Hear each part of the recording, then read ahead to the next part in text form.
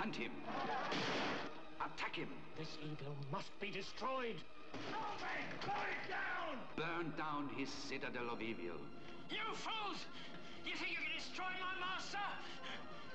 The flames will never reach him!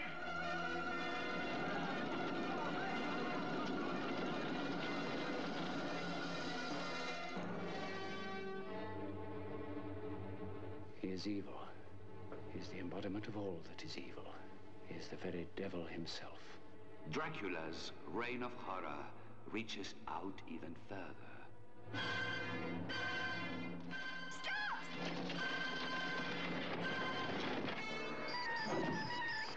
A winged creature of terror becomes Dracula's most fearsome new ally. Enter Dracula's stronghold at your peril.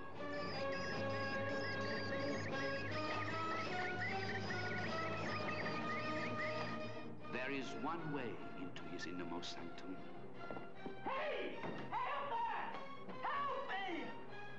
You will tell me everything. Tell me! He was here. It's true, he was here. He got away. You must get away too. Now. One way in and no way out. There is no escape from the all-embracing evil of the humans who do his bidding. From the creature that extends his power, there is no escape, not even for the protected, from the scars of Dracula. Take her with you. You did terrible things to her if you don't. Terrible things.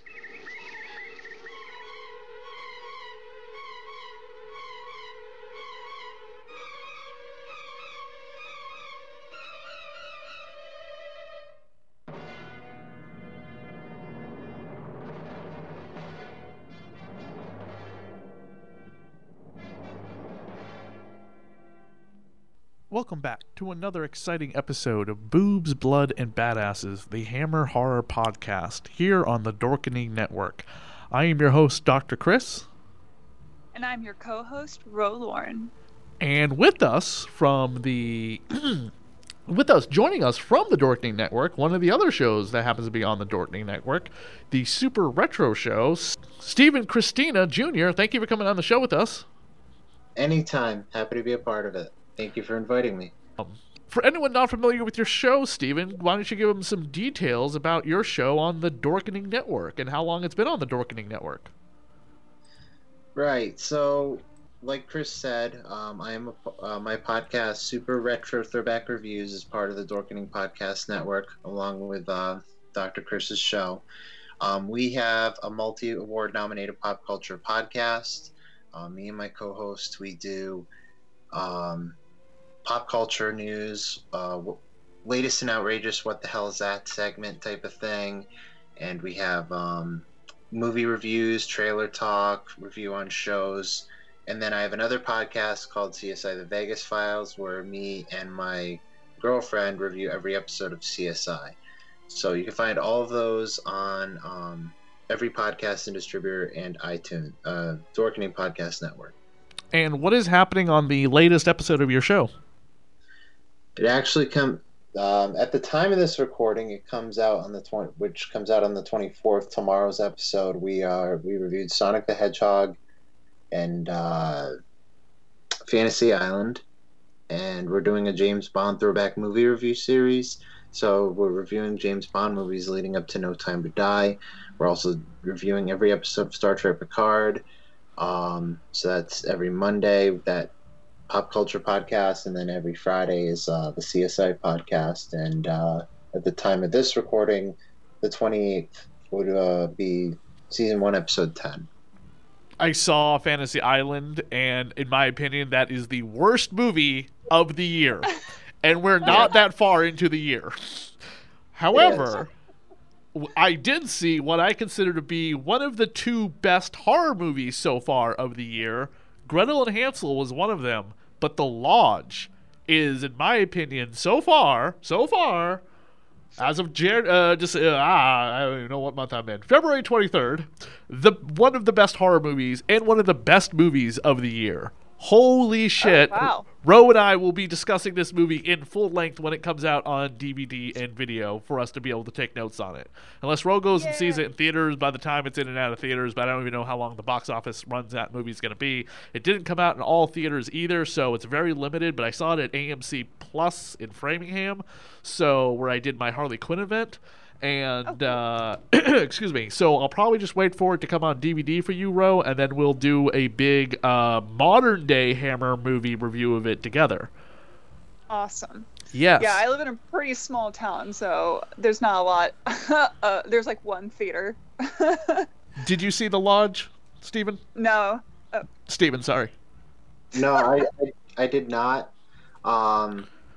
Me and my co-host, we split the movies. So for this week, when we're recording episode 85, he saw Call of the Wild, and I'm seeing an advanced screening of The Invisible Man. Oh, yeah, I want to see Call of the Wild. That doesn't look too bad either. The Invisible Man, I'm going to have to wait until after PAX East to go see. Because at the time of recording this, this will come out in April. So if you're listening to this, PAX East is long, long, long past us, and you will have learned of all of the secrets that happen at PAX East, coronavirus and all. So hopefully people are healthy. Yeah. Okay, so I can't believe this, but I have 6 pages of notes for this freaking movie, and that's just like the movie itself. Notes. Good God. All right, we're going to get right in started. The movie, and now Ro has the plot synopsis for us for Scars of Dracula. Scars of Dracula, released December 23rd, 1970, directed by Roy Ward Baker, begins when a vampire bat enters a room inside Castle Dracula with a coffin containing ashes. It regurgitates blood onto the ashes and resurrects Dracula. Later, a village girl is found dead and brought to the local tavern, and the landlord, Michael Ripper, realizes that Dracula, Christopher Lee, is back. He sends all the village women to the church for safety so the men can storm the castle and torch it down. The villagers and priest encounter the servant Clove, Patrick Troughton, who tells them the fire won't reach his master. But the villagers, not convinced, set the castle on fire regardless. On returning to the church, the men open the door and vampire bats fly out. Inside, they find the women dead and horribly mutilated. Meanwhile, Sarah Framson, Jenny Hanley, is celebrating her birthday. All of her friends are there except for one empty place at the table for Paul Carlson, Christopher Matthews. His brother Simon, Dennis Waterman, is competing with Paul for Sarah's hand. Simon gives Sarah a ring, but realizes she is still torn between the brothers. Paul is in bed with Alice, who lies about how late it is in the evening. He tries to make a hasty exit, but drops a wrapped present for Sarah, and it infuriates Alice. Her father, the burgomaster, arrives, and she takes this opportunity to get back at Paul by suggesting he took advantage of her. Paul escapes while being chased by his servants. Paul arrives at the party and gives Sarah his present, a framed photo of her. Sarah and Simon try to hide the fact that the glass over the picture is cracked from having been dropped earlier by Paul, but when Paul sees the damage, he takes back the gift and promises to have it fixed. He then has to flee the burgomaster's men by jumping out a window and into a coach. The coach drops him off at a tavern, and after an argument with the landlord, he leaves and ends up at Castle Dracula, looking for overnight lodging. Instead, he is seduced by the mysterious Tanya, Anuska Hempel, who is a bride of Dracula. Before dawn, she bares her fangs and prepares to claim Paul as a victim. But Dracula comes in, knocking Paul unconscious and stabbing Tanya to death. Paul wakes up in the morning to Tanya's bloodied corpse and makes a rope out of curtains to scale the castle and gain access to the floor below. The sheets are then pulled back up by Clove, leaving Paul trapped in Dracula's crypt. In the bedroom, Clove finds Sarah's picture among Paul's belongings. He sets it on the bedside table to amuse himself as he dismembers Tanya's body. Meanwhile, Simon and Sarah arrive at the castle looking for Paul, but Clove helps them escape as he is smitten with Sarah, who he recognizes from the portrait. He is punished by Dracula, who brands him with a sword heated from the fireplace. Simon and Sarah escape to the nearby village, where they seek help.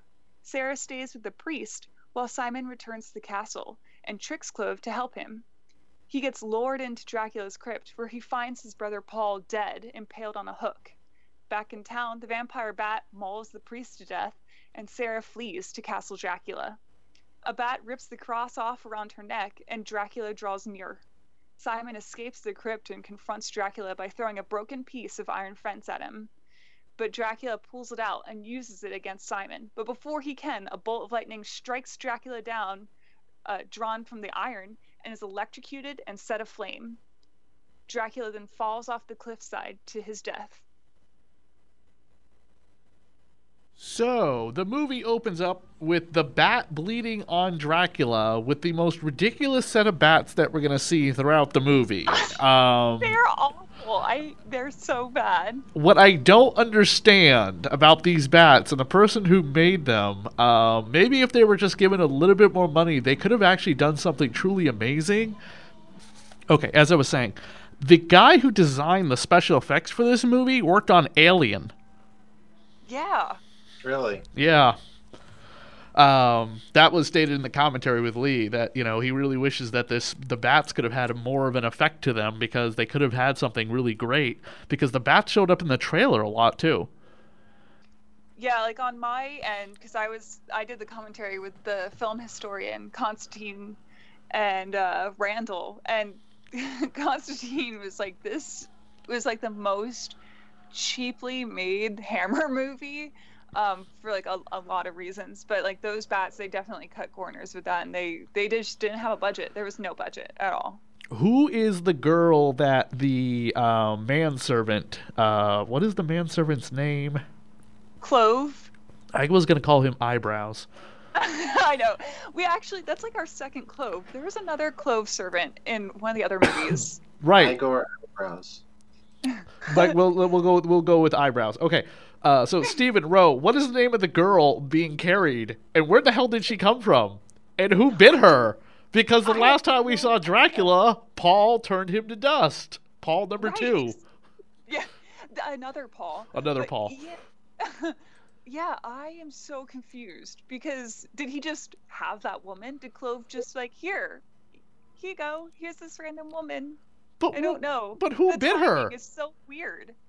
I think they wanted something as a plot device to further the villagers because they needed the villagers to get angry at Dracula. So I think that was just... Definitely.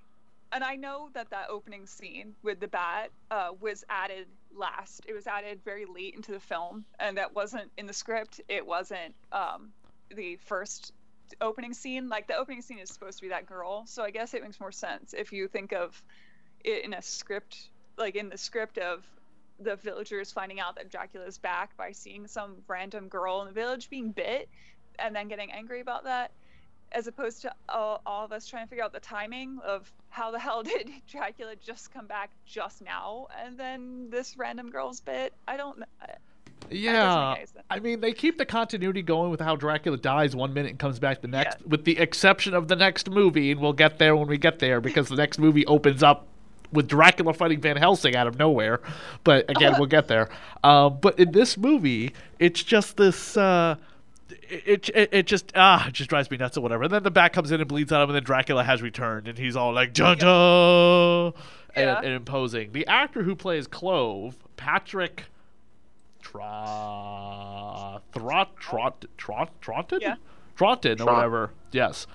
God, his career goes all the way back to 1947 and has a long IMDb list going into Jason and the Argonauts and The Omen. Holy shit.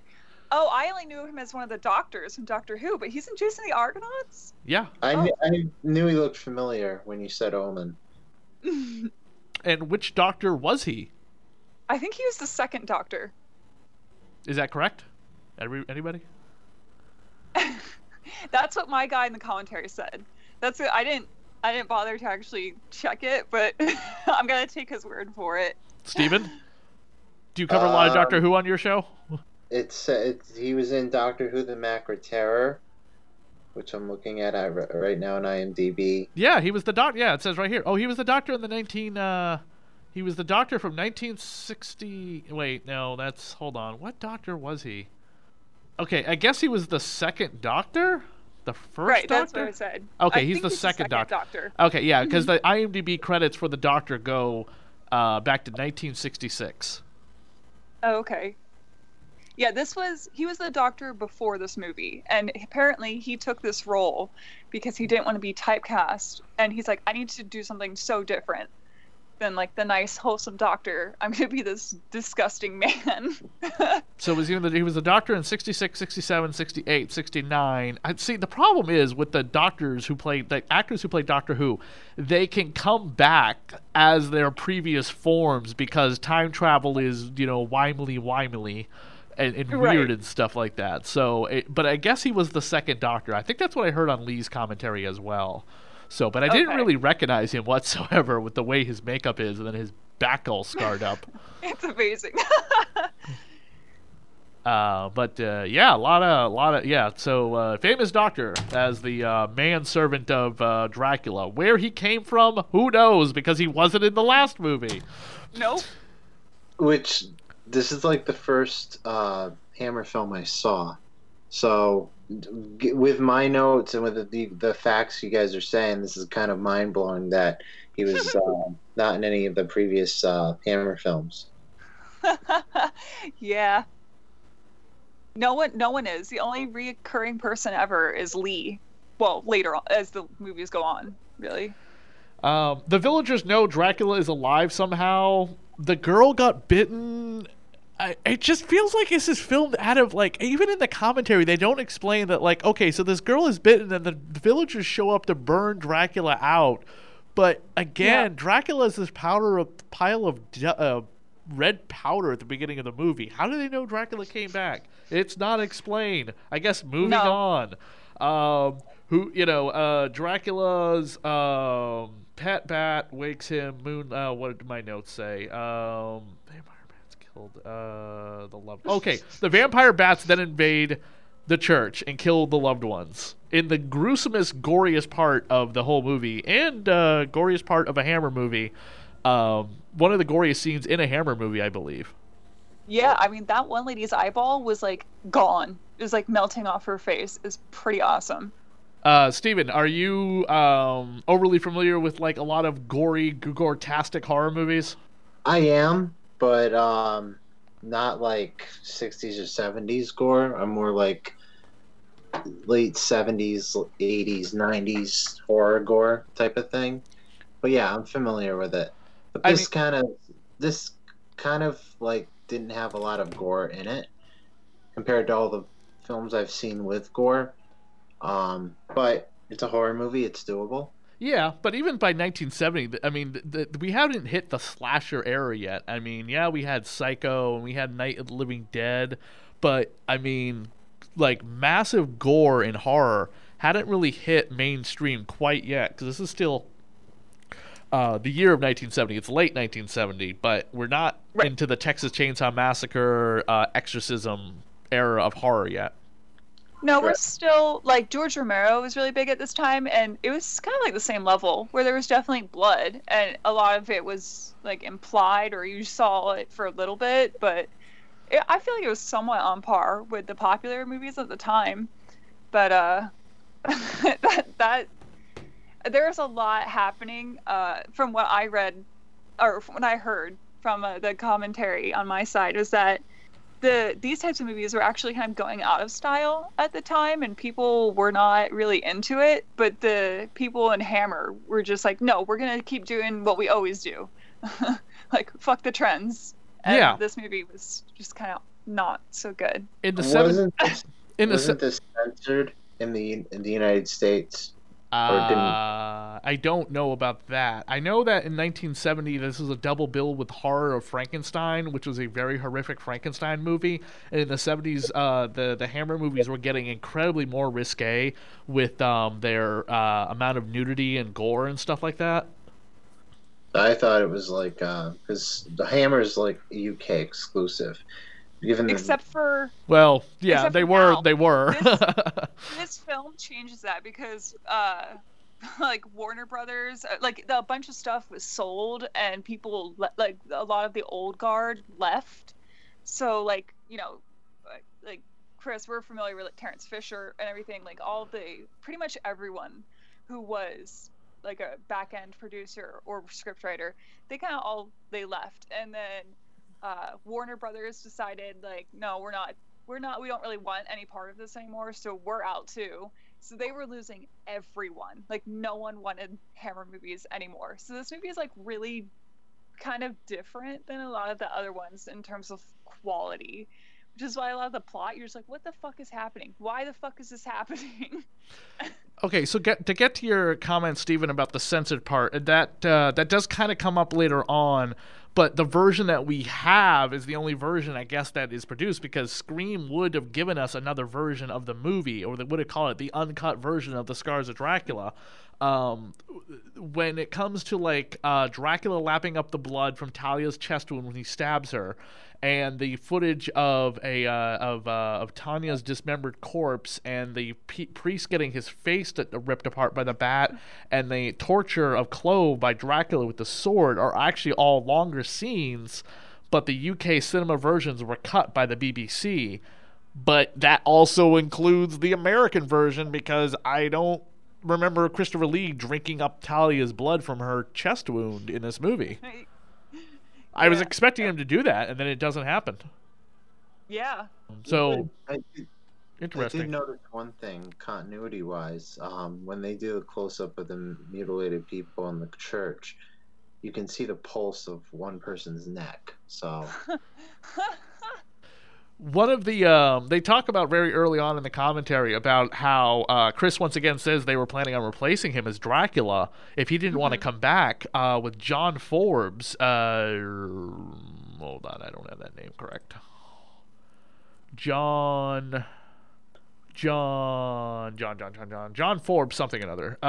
Here it is. John like Forbes Robinson was supposed to replace Christopher Lee as Dracula if Chris wasn't going to return, or they were going to just cancel the film altogether. But Lee found out if they canceled the film, 60 people would be put out of work temporarily, and he didn't want to see that happen, so he was like, fine, I'll do it again.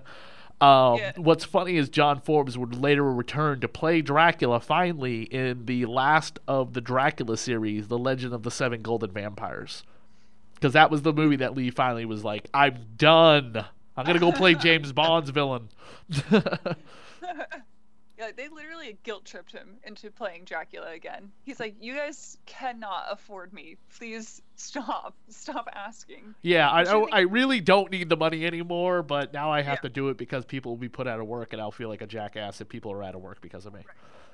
Which was another reason that opening scene with the bat was added later, because they were like, well, if Lee's not going to do it, we can easily like just throw any old asshole in that scene and have him resurrected. It doesn't have to be Lee there, because that's why there's like no context at all. Speaking of James Bond once again, Jenny Hanley, who plays Sarah, was on Her Majesty's Secret Service. She's known as the Irish Girl, so she is a Bond girl. Yeah, I thought she was so pretty. Like most of the time with the Hammer girls, I'm like, yeah, they're all right. But I was like, damn, this girl's really pretty. And I was like, oh, well, she's a Bond girl. And she's with she's with Paul, but she seems to have a thing for Simon as well. I mean, they're brothers. Simon and Paul are brothers. Another Paul once again. Once also like a Family Feud type of thing. Also played by an actor named Christopher Matthews, who was also on Doctor Who. Apparently, in the original draft of the script, I think it was that Simon and Sarah, or maybe it was Paul and Sarah, were supposed to be brother and sister. One of them were supposed to be brother and sister. Instead of the two guys being siblings, it was Paul and Sarah. Paul and Sarah were supposed to be siblings, which is why she's all like always with Simon. Right. That makes sense. But they were like, we'll just take that out. We'll make her like whatever, and then like nothing really kind of makes sense. It leaves like a lot of weird things happen because they took that out. I don't know why they would take that out. The actor who played Paul, Simon, and Sarah are all still alive today. Dennis Waterman Oh. was just in a movie this year, or it's coming out this year. And Christopher Matthews, according to IMDb, has not passed away. And yeah, we gotta find some of these people. Maybe have them on the show if they're still alive too. Yeah. Actually, Figure out that'd the be time awesome. difference between here and Britain. Yeah. And then I know, was it the girl who plays Sarah, Jenny? She was dubbed for this whole movie. Because apparently they thought her voice, her natural voice, was too deep. Huh. So they dubbed her. I Interesting. didn't notice that. Me neither. I Yeah. didn't notice until I heard it on the commentary, and I was shocked. Paul is apparently supposed to be with Sarah and is sleeping around, and he happens to be in the bed with oh, what happened to the cast list? Is it Alice? Is her name maybe? Alice, is that her name? I think the girl in the beginning where we see her whole ass. Yeah, no front Yeah. nudity, but complete back end nudity. yeah, I think that's Alice. Is it? I thought Alice was someone else. No. No, because we got Tanya, who's the bride Talia. of Dracula. Yeah. Oh, and Tanya. then Is it Tanya or Talia? It's Tanya. I think it's Tanya. It's Tanya. Okay, it sounded like they said Talia when he was Yeah. talking. Okay, so we have Alice, Tanya, Julie is the bar wench later on, Yeah.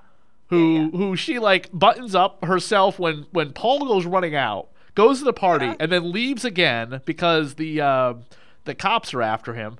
And then he's like, where can I stay? And then he goes to the bar. He meets Julie, and she buttons up, but then sees what he looks like and decides to unbutton herself a bit. I was like, what the hell? That whole conversation between them was really weird too. But there's no I listing. think that Julie character was probably the most not used character. I don't think she was necessary in the film because all she did was 2 different times was go to that castle and pretty much an exposition cast. So Yeah, I completely agree. So whoever the woman is that Paul slept with and we got ass nudity for is not listed on IMDb whatsoever. But her uncle is the Burgermeister. Yeah, I think it's her father. Okay, Who what? creepily chases her up the stairs. God damn, I hate freaking trying to type something into Google and it doesn't want to come up. Okay, so a Burgermeister is a mayor of Dutch, German, Austrian, or Swiss towns. Where was the last town that Dracula was in? We were totally in London last movie. We were. Absolutely. in Okay, we were England. absolutely in London. Okay, so somehow, maybe We're the back castle. Well, go ahead. Back in Kleinsburg. Yeah. Go ahead. It's like we're back in was it Kleinsburg now or Kleinkensburg? We're back in Germany now. Okay. Okay. Yeah. The only thing I can think of is that that the castle is like Castle in Castlevania. It can teleport around. Yes. yeah, Oh my God. Yes. Look how it ties into our Castlevania show, which you hopefully listened to last month. At the time of recording this is actually before that episode airs. or ours, What was that, Steven? or ours. Yes. Yes. The entire block of Castlevania shows will have already aired when this is actually being broadcast. So the Burgermeister is the father of the ass woman. I don't know what else to call her. His name is Bob Todd in IMDb. That's a hilarious name. Bob Todd. Yeah, it is. Bob Todd. He reminds me of... Oh, yes, I knew exactly who he was. He was the dignified guest in Superman 3. He's the guy who thinks it's raining on him, so he opens his umbrella, he sees people walk by, and then he's just like, oh, it must not be raining. He closes his umbrella, and then a paint bucket falls on him. Because that's the funny hijinks in a Superman movie. Oh. Oh my God. Yeah, the reason why that happened is because they put Richard Pryor in the Superman movie, and it's like, okay, that was funny when I was a kid, but as an adult now, I'm like, Jesus Christ, that's so insulting to Superman. Yeah. Yeah, I thought the two. So Moving on to another. By the way, if you want more on Superman 3, check out Superman Movie Minute Podcast, which is returning later this year with their coverage of 5 minutes at a time, Superman 3. So Paul gets into the carriage and runs into. As Paul gets into the carriage and goes off to the castle, Paul's brother ends up getting the girl, which is pretty nice. L-A-D, lad. Lad. He was being a lad. What is Yes. what? I don't understand. Very much kind of being it's not the opposite of gentleman. The opposite of gentleman, pretty much. Oh, okay. I didn't know there was a thing. I didn't know that. Okay, so as soon as Paul meets the servant girl Julie, he just immediately starts making out with her. Then he runs away. The servant of Dracula brings back a dead goat that he killed for his master or for him to eat. It's not really clear. No, it's not. I have no idea. So many things happen, and I'm like, why? Why did this happen right now? Yeah. And then we meet Tanya, who I wrote down as Talia, because that's what my hearing said. But Tanya, and she's got a beautiful purple satin dress on. Velvet. Satin or velvet? Yeah. I mean, but based on this budget, probably like crushed velvet, probably some cheap shit. But I mean, she reminds me of someone from the original Star Trek. Like, you just plucked her out of a TOS episode. She just really looks like that to me. Yeah. That's a good similarity. She, according to IMDb, is also still alive, and she was on the Tales from the Crypt television series, the last thing she ever worked on, but she's also a Bond girl, and she was in On Her Majesty's Secret Service. This is the one-and-done George Lazenby movie, too, by the way. I'm seeing a trend with all the women in this movie. That they're busty and beautiful and in Bond movies? Yes. Yes. Oh, I actually just remembered another thing. In the commentary, apparently, I think it was Jenny, who's Sarah. She got apparently ridiculed on set one day when she came in super tan from going on vacation. So they were very upset that she wasn't nice and pale for her role, which I thought was so weird. So Tanya arrives wearing her very beautiful, busty purple dress, which looks fantastic. And Dracula has a bunch of dialogue. I didn't do the count of how many words Chris says. Did either one of you? Because the last movie he had 37 words. What was the count this time?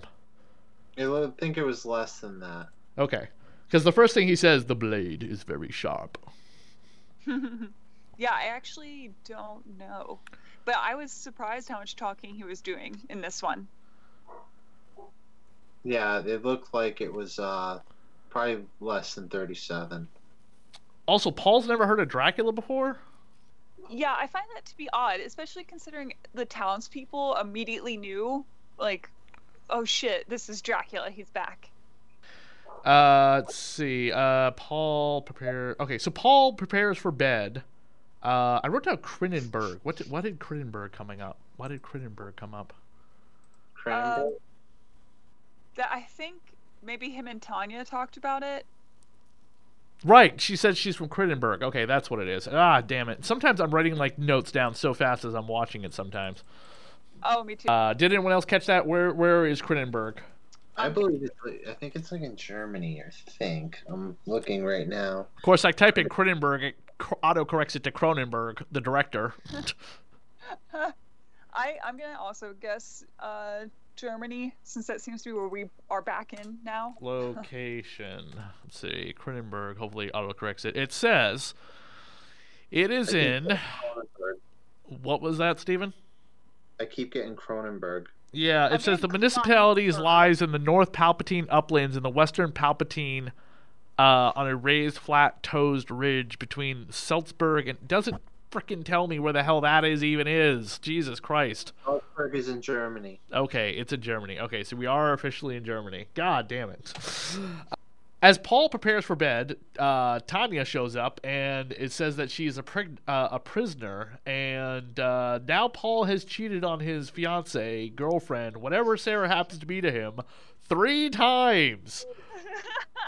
This is because he was supposed to be her siblings. This is so ridiculous. So he's with he bangs 2 of these women and then makes out with the bar wench. So that's technically cheating, I guess, in some ways. And then Dracula bursts into the room. Paul tries to stop him in the worst, most ridiculous way to strangle somebody. But again, they're not stunt actors who know how to professionally strangle somebody. So do you notice where he puts his hands around Dracula?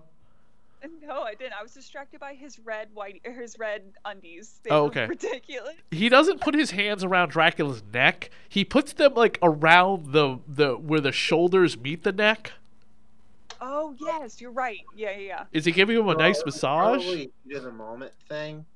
When those actors were trying to, they probably went through multiple takes, and I think he just wanted to get it done. So I think he just. Instead of trying to choke Christopher Lee, he just went to grab his shoulders and pull him down. I don't think they had any takes. I think they had 1 take, and that was it. I heard in my commentary that there was no time or money for retakes. So I think basically you tried. You tried, you got one. You got 1 go. When Dracula bursts into the room, he stabs the shit out of Tanya 7 times. I was like, why the fuck is this happening? Why is he stabbing her brutally? Just 7 times. It was hilarious, but so disconcerting. You know, she should have bitten him, but tried to bite Paul before sleeping with him. But she waits until after they've had sex, and then Dracula it just shows up. But then then Dracula's arch enemy, the rooster, scares him away.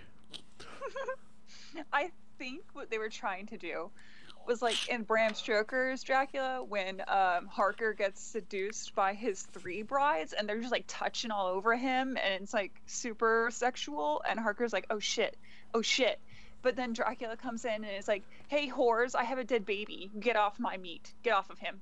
I think they were trying to do that, but so very fucking poorly, because they pretty much try to do a lot of the Bram Stoker Dracula stuff, later on, Dracula climbing up the wall, Paul trying to escape by using the makeshift rope. A lot of it harkens back, but it's really badly done, poorly executed. But I think that's what they were going for. I was noticing some of that, some of the Bram Stoker Dracula vibes, but it seemed like they wanted to do their own thing. But they just kind of was faithful to it. Kind of. 5 seconds faithful. So Paul uses the tapestries to get himself out of his locked-in bedroom, lowers himself into Dracula's crypt, and we never see him ever again. We assume Dracula kills him, throws him out the window, because we don't ever even see his body when Simon and Sarah show up at the castle later on. Yeah, I kind of forgot that he existed for a little bit, and I was like, oh shit, Paul was here, wasn't he? Yeah, he was. I kept expecting them to find Paul dead or as a vampire, and Paul was gonna have to fight Simon for Sarah or something, now that he's a vampire. Yeah. But that's what I was expecting too. Yeah, but that never happened. So, it's a 2-second shot of being dead later on. So the Leatherface treatment, as I have decided to call it. The police then show up looking for Paul. We get a downward shot of the servant girl's cleavage, and she gives him as much information as she possibly can about Paul and where he could possibly have gone to. And then Eyebrows begins chopping up Talia, and then of course later on it's over a series of other events happening in the movie, but Eyebrows chops up Talia and then boils her alive like the acid bath that the the cleanup crew would do for the mafia sometimes. Yeah. Again, I mean, I can't decide whether I like that one better or in the other one when he just tosses her into the fire pit. Oh, the last movie? Yeah. Isn't that Yeah. great? I like the acid thing. Yeah, I mean, I thought it was pretty fun. It cleans up in a jiffy. Yeah. Yeah, And definitely very mob style, too. Yeah. And I appreciated Clove's enthusiasm. He was pretty into dismembering and dissolving her body. Paul's friends, Simon and Sarah, go looking for him. They run into Julia, and she tells them what happened, and then decide to proceed to the castle. The vampire bats are watching all this, kind of like symbiotic drones for Dracula. As Paul's friends arrive at the castle, Sarah is nearly attacked by a bat, but Dracula saves her. Thank God he's there to save her from the thing that he wants to do himself. Look, only he can touch her, okay? It's very important to him. Apparently so. That's why he stabs Tanya. He needs to do everything. It's Christopher Lee's movie. I mean, in the commentary, Chris talks about how he was really tired about Dracula taking forever to show up, and he wanted to be so much more involved in this movie. Yeah, in my commentary, the guy said that Lee had tried a couple other different types of Dracula other than just Hammer, because he really wanted to take the role seriously. Like, he worked with Jess Franco, who's one of my favorite directors. Also, he does crazy shit, but he still wasn't even happy with that, really. So yeah, the same kind of thing came across in mind, that he was a little sad that it still wasn't taken seriously. In in his in the commentary, Lee also talks about how he got to work with Boris Karloff and the late great Benny Hill. Oh, wow. Yeah. Dracula wastes no time in trying to dine on Sarah, but he sees the cross on her breast. It's just basically like, I don't know, it's just the way the actress was laying, but it just seems very convenient that the cross is just laying perfectly on her bosom. Oh, yeah. I mean, I think that every shot with the cross, especially like at the end with the bat, I'm like, damn, it's just like perfectly in between her titties. Look at that. Yeah. I mean, that nightgown amplifies her breasts to no end. Oh, I know. It's crazy. There's a lot of cleavage in this one, I noticed. Like, a shitload of cleavage. Right. And in some of the other movies, we're going to get just, like, full frontal nudity. Yeah, I'm pretty hyped. Including The Lodge, by the way. There's full frontal nudity in The Lodge. Oh, shit. Yeah. So this movie is kind of like the launch of the full frontal nudity for upcoming movies to come. Possibly, because I don't know what the time-stamp date yet is on films like The Vampire Lovers, Countess Dracula, The House That Dripped Blood, stuff like that does have, like, full frontal, like, just breasts just hanging right out there. Or, like, Twins of Evil, which has, like, both breasts and downstairs business being shown. I mean, in Taste of Blood, we had, like, a second of titty. Like, full frontal, like, breasts for, like, a minute, right? Like, the weird, the whorehouse. strippers. Yeah. Yeah. Mm-hmm. We see the back of the manservant, and, man, he needs some lotion on those, and they're just never going to heal. Oh, my God. In my commentary, that had the best... So, apparently it was, like, an inside joke with someone on set. Maybe it was with Clove or with Lee or with, like, the script writers. I don't know, but it was amazing. Apparently everyone was saying that the relationship between Dracula and Clove was the perfect S&M relationship, and that the real scars of Dracula are those left on Clove's back. That makes sense. I agree completely. I love their sub-master dom relationship. Clove doesn't seem to mind, really. He sticks around. Paul's brother finds the picture of Sarah and wants to know why the hell the eyebrows manservant has it, and he's just like constantly has it once he got it from Paul, and is just like, is she so pretty? I need something to masturbate to. The master doesn't leave me very much. I'm assuming that's what he wants it. Cutting the Stop. Hold on. Start. Look, Steven. Start over again from the beginning. Sorry. No, it's okay. I was getting a vibe from that when he was cutting up the limbs and dropping them in the acid. Like, he was looking at that picture like he wanted to just, you know. Touch himself to it. Oh Yeah. yeah. Yeah. Yeah, he was ready. Yeah, He was ready I to just show assuming that that's shit. the only reason he would keep it is he wants it to masturbate to. I just got that, icky feeling. Simon goes for help. And the villagers are a bunch of cowards, except for the priest. The priest is the only, excuse me, he's the only decent man in the village. Yeah, I really liked this priest, actually. I thought he was cool. I liked his face a lot. But he gets killed, unfortunately. Yeah. Also, apparently, according to like the original script, so this script went through like 5 revises, and then the director wrote a bunch of random notes on it as they were shooting. So that explains a lot. But apparently, in the original version, that conversation between the priest and Simon when they're like walking to Castle Dracula before he goes back to Sarah, the priest is supposed to be like filled with fear. Like he's supposed to get to Castle Dracula, like see it and be like, oh fuck no. And like all the bat comes around and he's like, oh fuck no, dude, I can't do this. It's like really too evil. And Simon's like, bro, it's cool. You go back with Sarah, calm down, and it's okay. And I got this. But in the final version, the priest is just like, cool, but peace. He just fucks off. Yeah, I was getting that type of. I thought there were going to be a partnership between those guys at the very Me end. too. Yeah, I thought the same thing. The priest, the actor who played the priest, rather, Michael Gwynn, he was in Village of the Damned, the original, and in Jason of the Argonauts, where he also played a priest. Oh, cool. So he got typecast playing priests. He just had a good guy face to him. Yeah. Because you can always depend on a priest, right?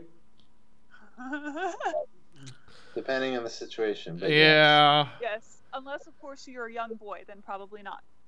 Ha! Moving on. So the priest gives Simon a crucifix, and then Simon tells him to stay with the woman. She needs protection because she's a woman. Just gonna point out the patriarchy right there. Julia just leaves anyway. Sarah eventually gets back to the castle anyway after the priest is killed by the vampire bat. But also Julia's go walking in the woods because she can't take the shit anymore. And she's been completely useless to the entire plotline other than just telling people where people went. And then she gets kidnapped upon entering the carriage and then gets killed by Dracula as well. Yeah, she's pretty useless, like as a character overall. Simon confronts Eyebrows and tells him, and it looks like he's going to betray Dracula for 5 minutes, and then turns around and as Simon tries to get into Dracula's crypt, that's when Eyebrows tries to kill him. Yeah. See, this is that S&M thing, man. He can't betray his master. It's just he doesn't have it in him. Even for the pussy, he doesn't have it in him. Simon loses the crucifix, and bad CGI effects come into play with the red eyes. I don't understand why they had to do that. Do you think Chris didn't want to use the contacts this time? I guess so, because that was so fucking distracting. I was like, wait, what the fuck? I was kind of confused with the red eyes too. I just thought he was dead. Yeah, I was like, is he hallucinating this? What's happening? What is this, a new Dracula power? I don't understand. Yeah, that just automatically comes out of nowhere. Sarah could do something to help the priest when he gets killed, but that doesn't seem to be the case. Why did she go back to the castle? Why didn't she just hang out in the village? I don't get it. But when she gets back to the castle, she opens up her cloak to Dracula and be like, "Here are my breasts." But he sees the cross and is just like. But then he sends the bat after her, and then she gets like scratched up or something. I guess this was supposed to be scratches. They're not very convincing scratches. No, they're not. Yeah, and apparently getting that bat to do that was a real fucking pain in the ass. The special effects guy was just like he was above set using it as like a marionette, and it kept getting caught in all of the lighting structures, and it slowed down production a lot, apparently, to try to get that bat to get to her titties to take off that necklace. Yeah, it seems like there's there just seems a little bit too extreme.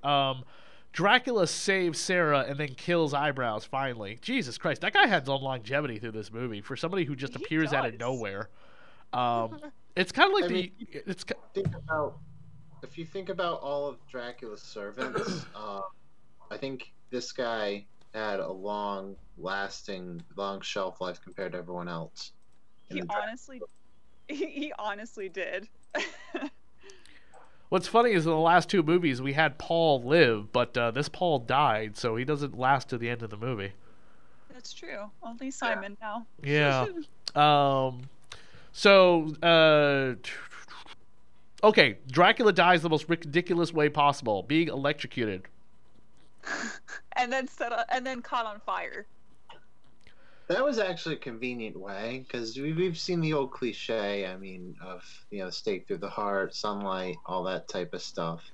And then, obviously they follow the book in Bram Stoker's Dracula, knives in the back and then beheaded. But this is like different, seeing, the lightning bolt and him bursting into flames. It's kind of unique if you look at all the different deaths he had.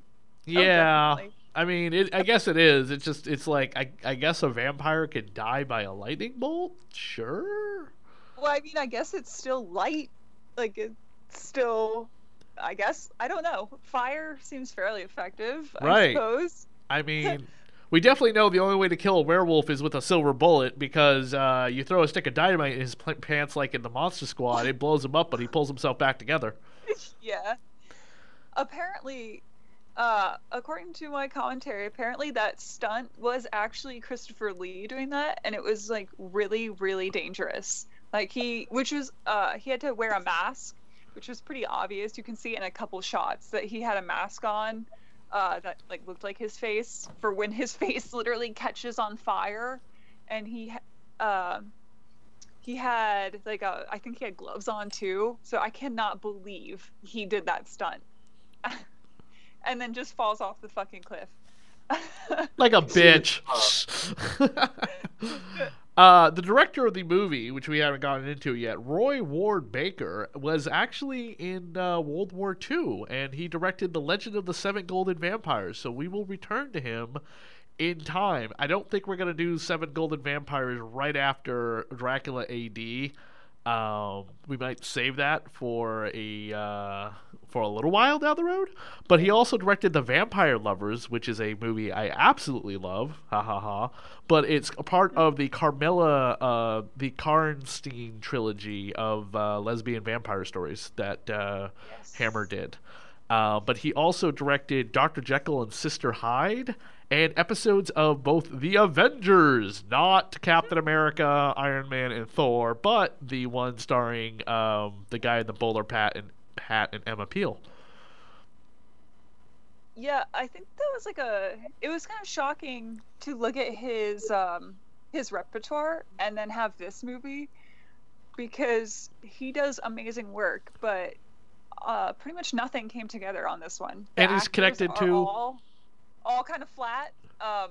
The sets are kind of meh, and the script is pretty bad. So it's interesting. I agree. Apparently, one of the reasons that a lot of the stuff turned out less than amazing is because the producer decided to do a lot of the things herself. She did the casting herself instead of hiring a casting director. She did a lot of the outdoor shots herself, which I think the guy in the commentary said created a lot of issues. And then they had just switched cinematographers. They just switched special effects guys, because a bunch of the people who were very used to doing the Hammer films had quit or left or were fired because everything was changing. And also on top of that, this movie, at least in America, got horrible reviews. It was awful, apparently. coupled with the fact that this type of film was really going out of style. People weren't looking into serious horror movies or gothic horror anymore. They were, I guess, more into comedies is what they wanted. And at one point, this script was way more comedic, which is really off-putting to me. This director also has a connection to James Bond, not because he directed a Bond movie, but he directed a James Bond. He directed 18 episodes of The Saint, starring Roger Moore. Oh. Future James Bond Roger Moore, who was playing the Saint at the time that Sean Connery was still playing James Bond. Wow. Little foreshadowing there. Yeah. I don't have anything else from my commentary. They kind of talked about their careers mostly through the commentary. This commentary with Christopher Lee was also recorded back for the Laserdisc of this film back in the 2000s or late 90s. There was no DVD commentary for this movie, but there was a Laserdisc back in the 90s for this film, and there were commentaries on the Laserdisc, and Lee did record it.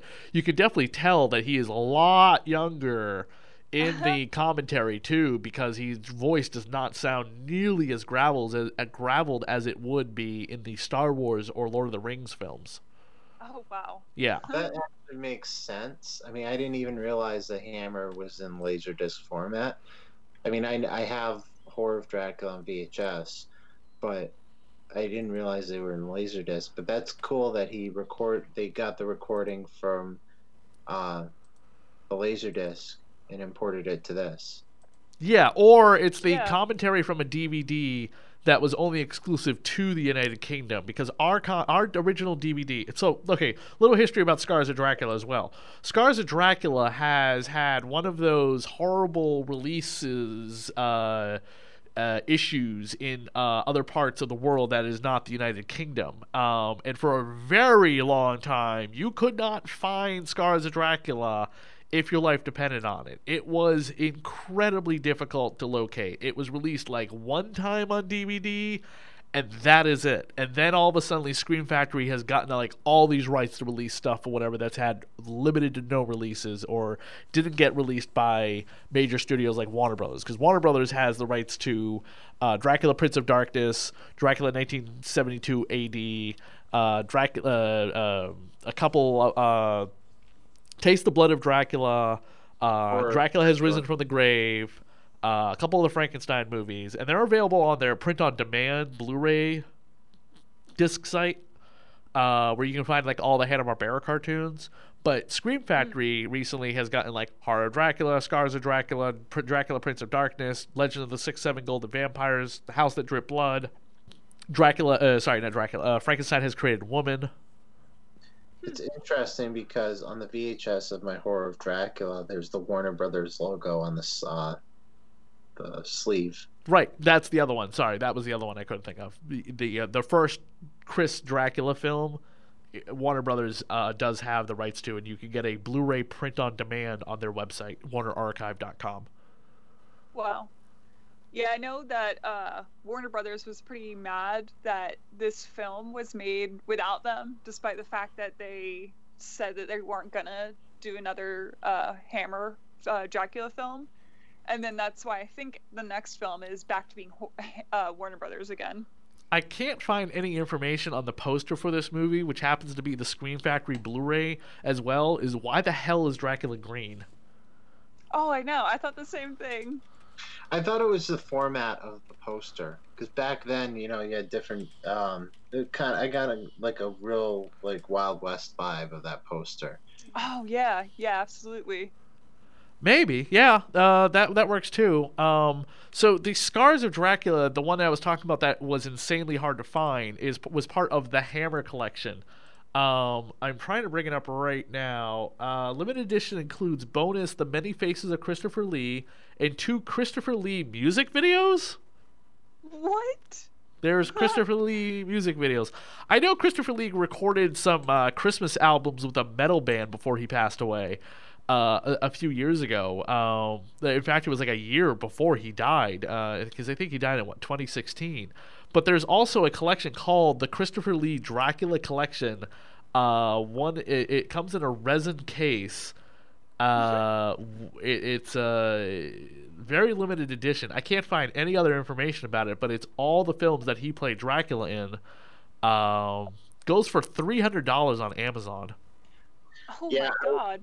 that one, and it looked like it was really hard to get. Yeah, unless you got that, you got that scratch, then you are definitely gonna have to wait to pick that up. And I don't even know if that's region encoded or not. Right. I can't find a lot of information for the artwork for a lot of these posters. No, me neither. What about that book that I sent you for Christmas, Ro? Oh yes, I actually have it right next to me. Okay, what Let is me it? check. Does it say anything about the artwork for the poster in that? Yeah, let me see. Find that page. 'Cause that might. Oh god. Arthur Sorry. Lyndon W. Joslin, in his book Count Dracula Goes to the Movies, which reviews many of the adaptations of Dracula, says that the plummet in quality that had been threatening the hammer Dracula series for years finally came to a pass with Scars of Dracula, which is considered to be the most lowest brow of the Dracula films, which we've already mentioned. Yes, okay, so Scars of Dracula, illustration by Mike Vaughn. So it's Vaughan. Hold on a And second. that's it. Hold on. That's all I got. Hold on. I'm gonna type. What's the name of the guy? Mike what? Okay, Mike Vaughn. Yep. Vaughan. Ghan. Okay, because I found Mike Vaughn Plumbing. He says Yeah, here was a that's former all. American football player turned artist. I mean, possible, I suppose. He lived in Hampshire, New England, so this could probably be him. Looks like it. Not a lot of information about him, but it says he was a British-born artist. Oh, yeah, I'll buy that. But just not a lot of biography information about him to click on. His website is probably deactivated because kind of similar to the Far Side. Far Side, their website was deactivated since 1999, but then like a couple months ago they reactivated again with new cartoons. Right, because the Far Side finally came back this year. Well, that's pretty much all the notes I have for this episode of Boobs, Blood, and Badasses, the Scars of Dracula. Steven, why don't you give out the information about where people can find your awesome podcast? So like I said in the beginning, you can find Super Retro Throwback Reviews on the Dorkening Podcast Network. Obviously with Blood, Boobs, and Badasses, Dr. Chris's show. You can also find Super Retro Throwback Reviews on Facebook, Twitter, Instagram. We have 2 podcasts, like I said in the beginning. Super Retro Throwback Reviews, the audio files. You can comes out every Monday. You can find it on all major podcasts and distributors and the Dorkening Podcast Network. And our second podcast, CSI The Vegas Files, you can find that on iTunes, Spotify, Google Podcasts, and the Dorkening Podcast Network. And you can find me at Chris D SAV on Twitter and on Radio Horror on Facebook. You can send me an email, thatradiohorror@gmail.com. If you have any factoids or tidbits of information that we may have missed, feel free to also send us in an email. Sometimes information is not always easily accessible about some of these classic films. They're not always available on the DVDs or Blu-rays that we happen to obtain. Where can everyone find you, Ro? Everyone can find me on Instagram and Twitter under the same at ROLO. Sorry, hold on. Everyone can find me on Instagram and Twitter at RoLauren, and that is ROL0REN. Fantastic. And tune in a few weeks where and tune back into the podcast in a few weeks as we return with Dracula 1972 AD with special guest film historian Ted Newsom from the commentary of Scars of Dracula joining us for 1972 AD. Thank you, everybody. Thanks, guys. Thank you. Hello, and welcome to the Dorkening Podcast Network. Press pound to hear the available shows.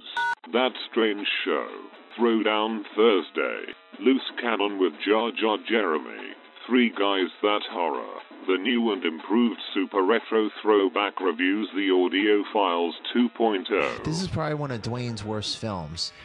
Yeah, he's allowed to have a tooth fairy every now and then, sure. Yeah, this is a tooth fairy and then some, because it does not show the monsters tearing up buildings until the last 20 minutes of the movie. That's what the game is. It's fucking monsters tearing up a fucking city. Secret Underground Hideout. Cinema with Harrison Smith. Dorks the Podcast. The Dorkening. Black and White Fright. The Wicked Horror Show. Subscribe to all these awesome shows anywhere podcasts can be found. For more information, check out thedorkening.com.